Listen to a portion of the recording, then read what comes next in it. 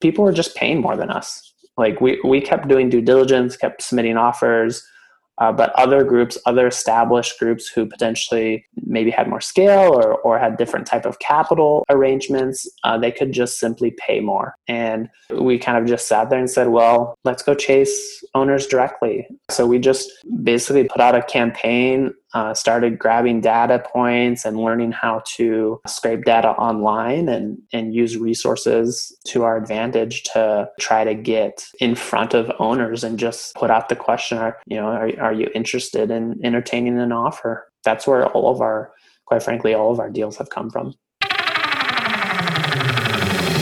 Welcome to How to Buy Giant Apartment Buildings, where you'll learn from the world's most savvy syndicators and investors exactly what it takes to invest in apartment building syndications. Now, here's your host, Mark Allen Kenny. Hey everybody, welcome to How to Buy Giant Apartment Buildings. I'm Mark Allen Kenny, and our guest today is Jacob Blackett. How you doing today, Jacob? I am doing well, Mark. Pleasure getting on here, catching up with you. I'm looking forward to it. Awesome. Thank you for being here. So for those who don't know, Jacob has deployed over $50 million into income-producing real estate. He also founded Holdfolio, which currently owns and manages over 1,200 units. And Jacob also founded Syndication Pro, a software company that gives sponsors a fully integrated platform to raise capital and manage their investors online. So Jacob, I'm super excited to talk with you today. Could you give the listeners just a little bit more about your background and how you got started in real estate? Yeah, sure. I'd love to. So my real estate journey started back in 2009 when I was a freshman in college. And it was actually an infomercial late one night. It was fix and flip, making money, fixing and flipping houses. And that was my forte, my entry point to real estate. I didn't know anyone who was in real estate. None of my family was in real estate. And at that point in time, it was kind of like I was studying business and finance, and I was like, you know what, this is interesting because I honestly have no idea how people make money with real estate, even though it's all around us. And at the time, my university didn't have any real estate course offerings. So I attended a free one night, which of course got sold on the weekend, 2-day. I think it was like $9.95, put it on the credit card type thing. And yeah, I ended up stepping into my first couple fix and flips during college. And when I graduated, I decided that I wouldn't get a job. I would go ahead and get my real estate license and wholesale and flip properties and see where it went. And so that kind of led me on a progression of doing those more transactional deals, and then learning about the power of being able to buy a property that's gonna shoot out a stream of income every month going forward. Really kind of fell in love with that concept, and so that's kind of how I got into syndications and what I'm currently doing. So that transition from single-family houses that you were flipping, did you jump right into larger buy and holds, or did you buy and hold single families first, or what was that transition like? Yeah, I focused on single family homes for probably 4 years, and I had got to over 100 single family home rentals that I owned. Oh wow! Myself and with investors. I actually got up to over 150 before purchasing a 46 unit apartment. Was my first purchase. And then at that time I wasn't I was still doing single family homes and the apartments. I picked up a 50 unit about 6 or 7 months after the 46 unit, and that was kind of like kind of like a light bulb moment in terms of all of the work I was doing to find and acquire single family homes and also manage them.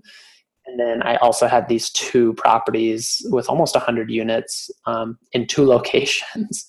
And the management was just so clean, and the operations was just night and day from having all those single family homes spread out all over town. So yeah, that's when we decided that let's cut the cord on single family homes and go chase these apartments. That's amazing. And so did you have a team around you to help manage those? Because I know, that's very management intensive to manage 150 houses. Were you doing that mostly yourself, or did you have other people helping you? Yeah, we started out from the beginning managing the properties ourselves.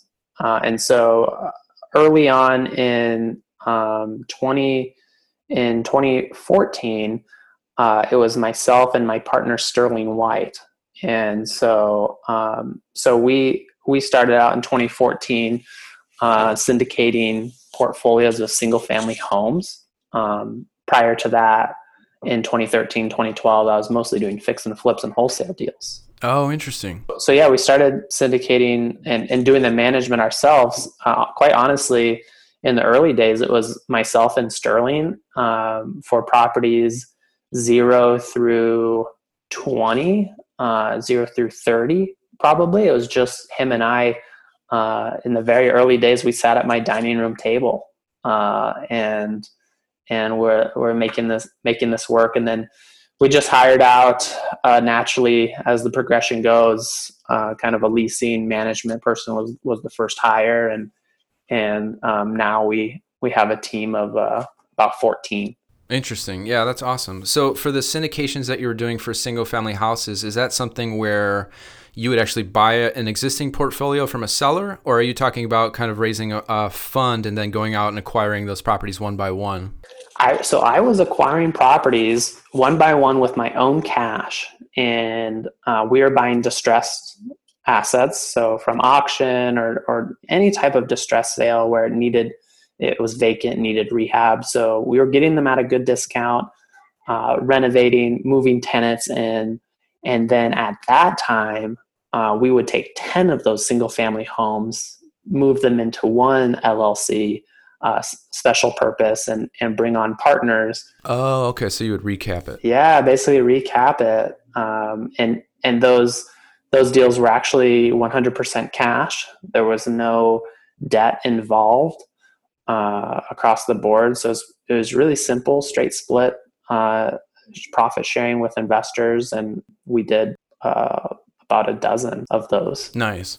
So then for the transition to larger properties, the 47 apartment building, the 50 unit, were you actively looking for apartment buildings at that point, or was it the type of thing where you were sending out direct mail and found a deal, or it just kind of came across your desk without you actively trying to make that jump? Yeah. So in mid 2016, I had actually caught wind of apartment investing through a podcast.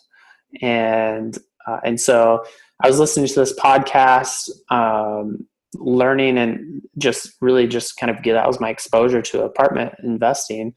And then within a few months, I actually had a call with the host of the podcast. Oh, wow. And he was pretty convincing in saying that I was basically wasting my time with the single family homes and that I should go out and buy an apartment. And we had known of an apartment that was actually 100% vacant. And it was in the neighborhoods that we were purchasing, and we just knew of it. And so we said, well, let's go research that one. And it actually turned out that the one across the street is the one that we ended up buying.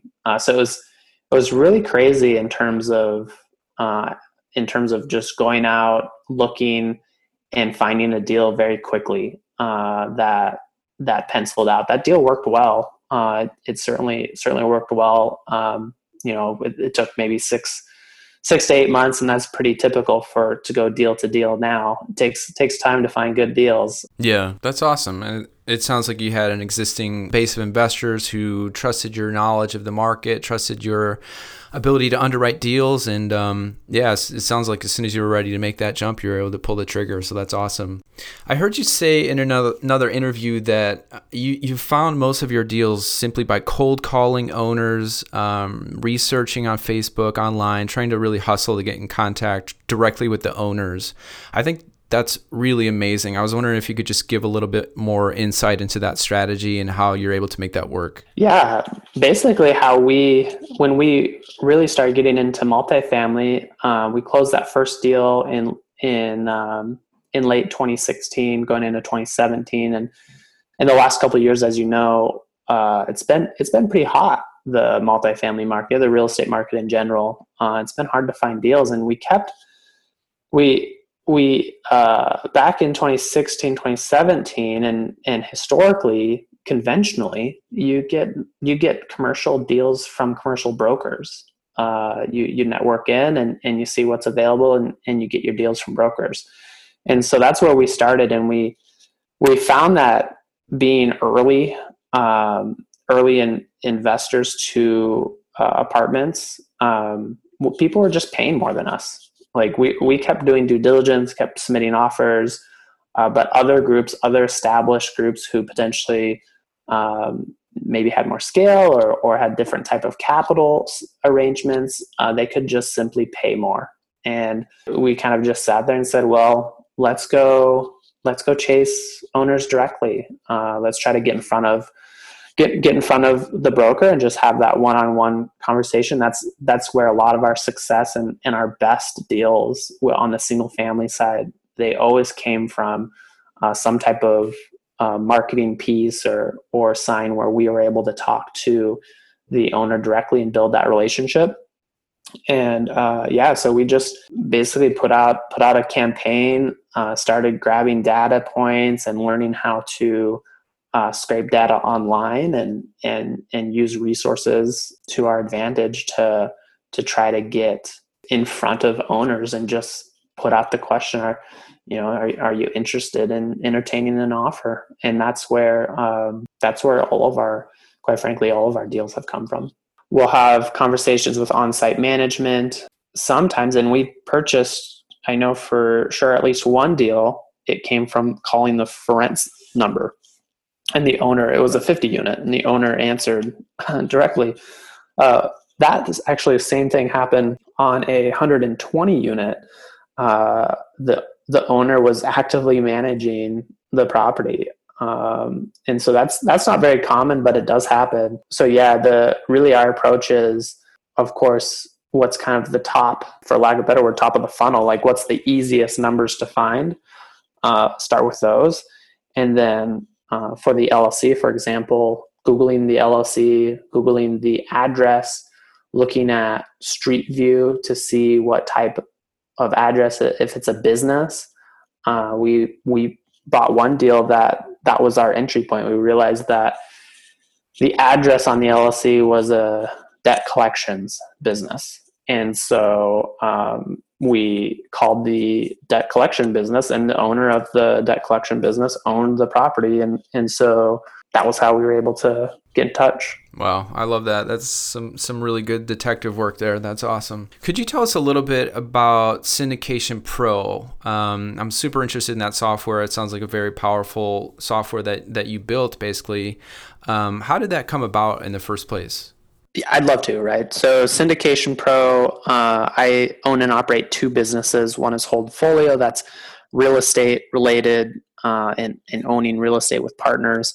And then Syndication Pro is a software company. And with Holdfolio back in 2013, our goal is to raise money online to have our investors come to our site, view our deals, invest in the deals, and manage that process online. And what we ended up doing from 2013 and over the years is we built out our own website to raise money for our own deals. And I had colleagues, once we got traction and had a lot of success with that, I kept having colleagues asking me, hey, how do we replicate Holdfolio? How do we build what you've built? And And I didn't have a good answer for them because I had spent so much time and money building that out. And so it was actually through those conversations, and we launched a beta version in late 2018, and we got some pretty good traction, and launched our second version late last year, which has just completely exploded. So it's been going really well. People are loving it. It's a differentiated product for people raising money on deals, whether that's real estate or other deals. Could you give the listener a rundown, maybe just paint a picture of the power of that software? Maybe it's a syndicator who's done one or two deals. They're still managing contacts in a spreadsheet. They're sending out reports as an Excel attachment or something. How can Syndication Pro kind of help them take those investor relationships to the next level? Yeah, it's customer service to investors is one side of it. So I think it definitely increases referrals. There's a now a structure where people can hear about you and sign up and get into your funnel. So it definitely increases the amount of investors that you're able to attract and acquire. But the biggest thing is time saving. That's through automations and systems that are built into the software. For example, I manage through Holdfolio. I use the software, of course, and I manage over 600 investments across our portfolio of 18 syndications. One of our most recent raises, we raised capital from 85 individual investors over the period of roughly a couple weeks, and we do all of that. I had that with no investor relations. It's all because of the software and the automations and the processes. I can raise money like that, and I can service and update those investors and make them apprised of distributions with so little effort that it doesn't require another team member, which I think is extremely powerful. It's that time of the show for a segment called Best Deal, Worst Deal, where we talk about real estate transactions that you've done in the past so that others can learn from your knowledge and expertise. So Jacob, with that said, what's the best real estate deal that you've done?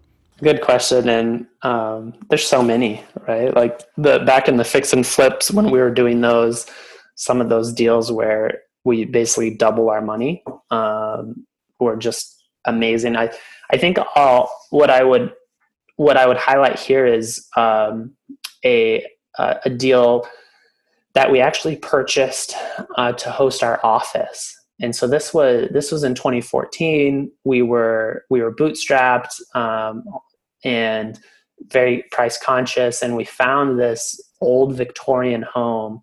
Actually, we were calling up looking for offices to rent, and then through one of those commercial brokers had mentioned that he bought this old Victorian house from auction. Didn't really know what to do with it because he was in office and commercial. So I went and checked it out, and it was a huge Victorian home.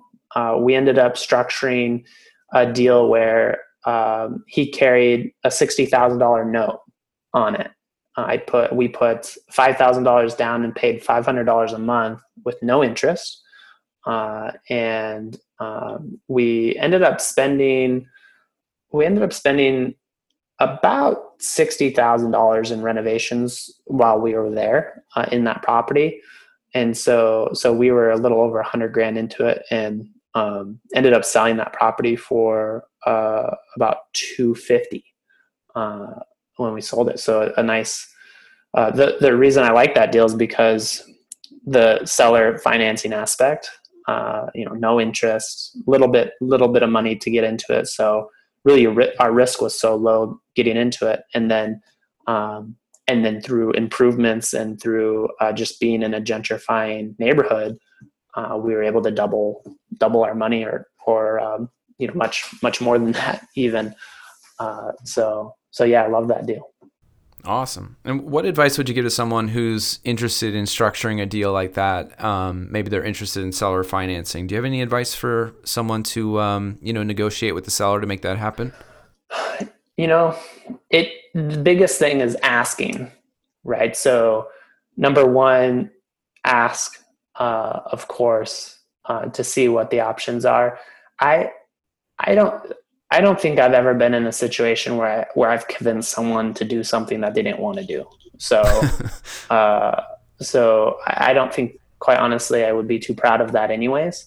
Sure. And so all of the seller financing, our first apartment was seller financed. But that just simply came from being in front of the seller directly, having conversations with them, being able to show and build rapport and show that you're a real person, that you're legit.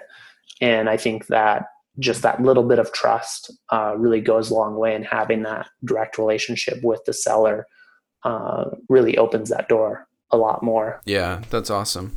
And Jacob, what would you say is the worst real estate deal that you've done?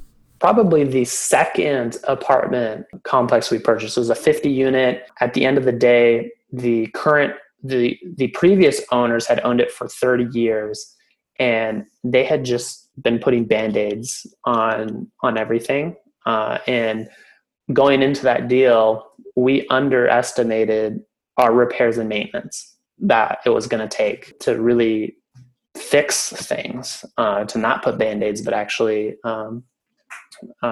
do things right. And so we blew through our repairs and maintenance budget month over month for about 18 months. It took to finally get that under control, and we simply didn't plan for that. If we were to go back, and what we do for our deals now is we simply allocate much more. If the vintage is older, like 70s, early 70s, then our repairs and maintenance is probably double or even triple the allocation that it would be if for like newer vintage, early 2000s, for example, or late 90s. So yeah, we ended up selling that property, and things worked out. Made some good profits, good returns, but Oh, good. it was stressful during the period of time of trying to get through those repairs and maintenance without having that cash allocated up front to do so. Yeah, yeah. So it sounds like the one thing that you learned and took away to future projects is just to build in more of a buffer for repairs and maintenance. Does that sound right? Yeah, there's two options. Ideally, you can just build in a big buffer into your budget for repairs and maintenance. Typically, for a property that has a lot of deferred maintenance, you'll have that spike of extra costs over a 12 to 24 month period, but it will taper down as you get control of all the things that should have been done for the last 5 to 10 years that weren't. So ideally, you can build it into the budget and just plan for it. That's obviously going to decrease your cash flow and decrease the amount you're able to offer for the property. So you're going to be buying it for cheaper, which is great if it works. Alternatively, you could just budget that out over 18 months, for example, and just have that extra 150, 200 grand raised up front in order to supplement those additional costs. That makes sense. Jacob, we're almost out of time here, but I'd like to end with one more question. What advice do you have for a passive investor looking to get started? Maybe they have not invested in a deal before. Maybe they've done one or two. What advice would you give that person for investing as a passive investor in today's market?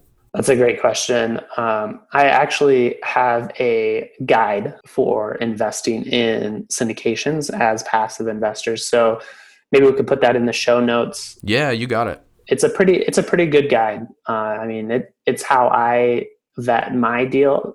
Of course, I do my own deals, right? I also invest in other syndications. So it's how I vet out those deals myself as an experienced real estate sponsor and investor. So we could put that link in the show notes. It really comes down to knowing who the sponsors are and the track record, and then just some kind of rules of thumbs and key things. Sure. Yeah, that's awesome. I'd love to put that in the show notes. Thanks for offering that. And Jacob, where can others connect with you and learn more about what you're up to? So both of my business sites, holdfolio.com, syndicationpro.com, both of those sites have my contact information directly on them, and have some more information about those businesses. So I'd encourage people to check those out and reach out to me. Of course, the open invitation. Awesome. Well, thanks again for taking the time to be here. I really appreciate it, and enjoy the rest of your day. Thanks a lot, Mark. Hey everybody, it's Mark Allen Kenny. I'm doing this crazy thing right now where I'm offering a free one-on-one call with me to talk about your investment goals. We can talk about syndications, joint ventures, whatever you're looking to accomplish in real estate. Just go to our website and book your free call with me today at giantsapartmentbuildings.com.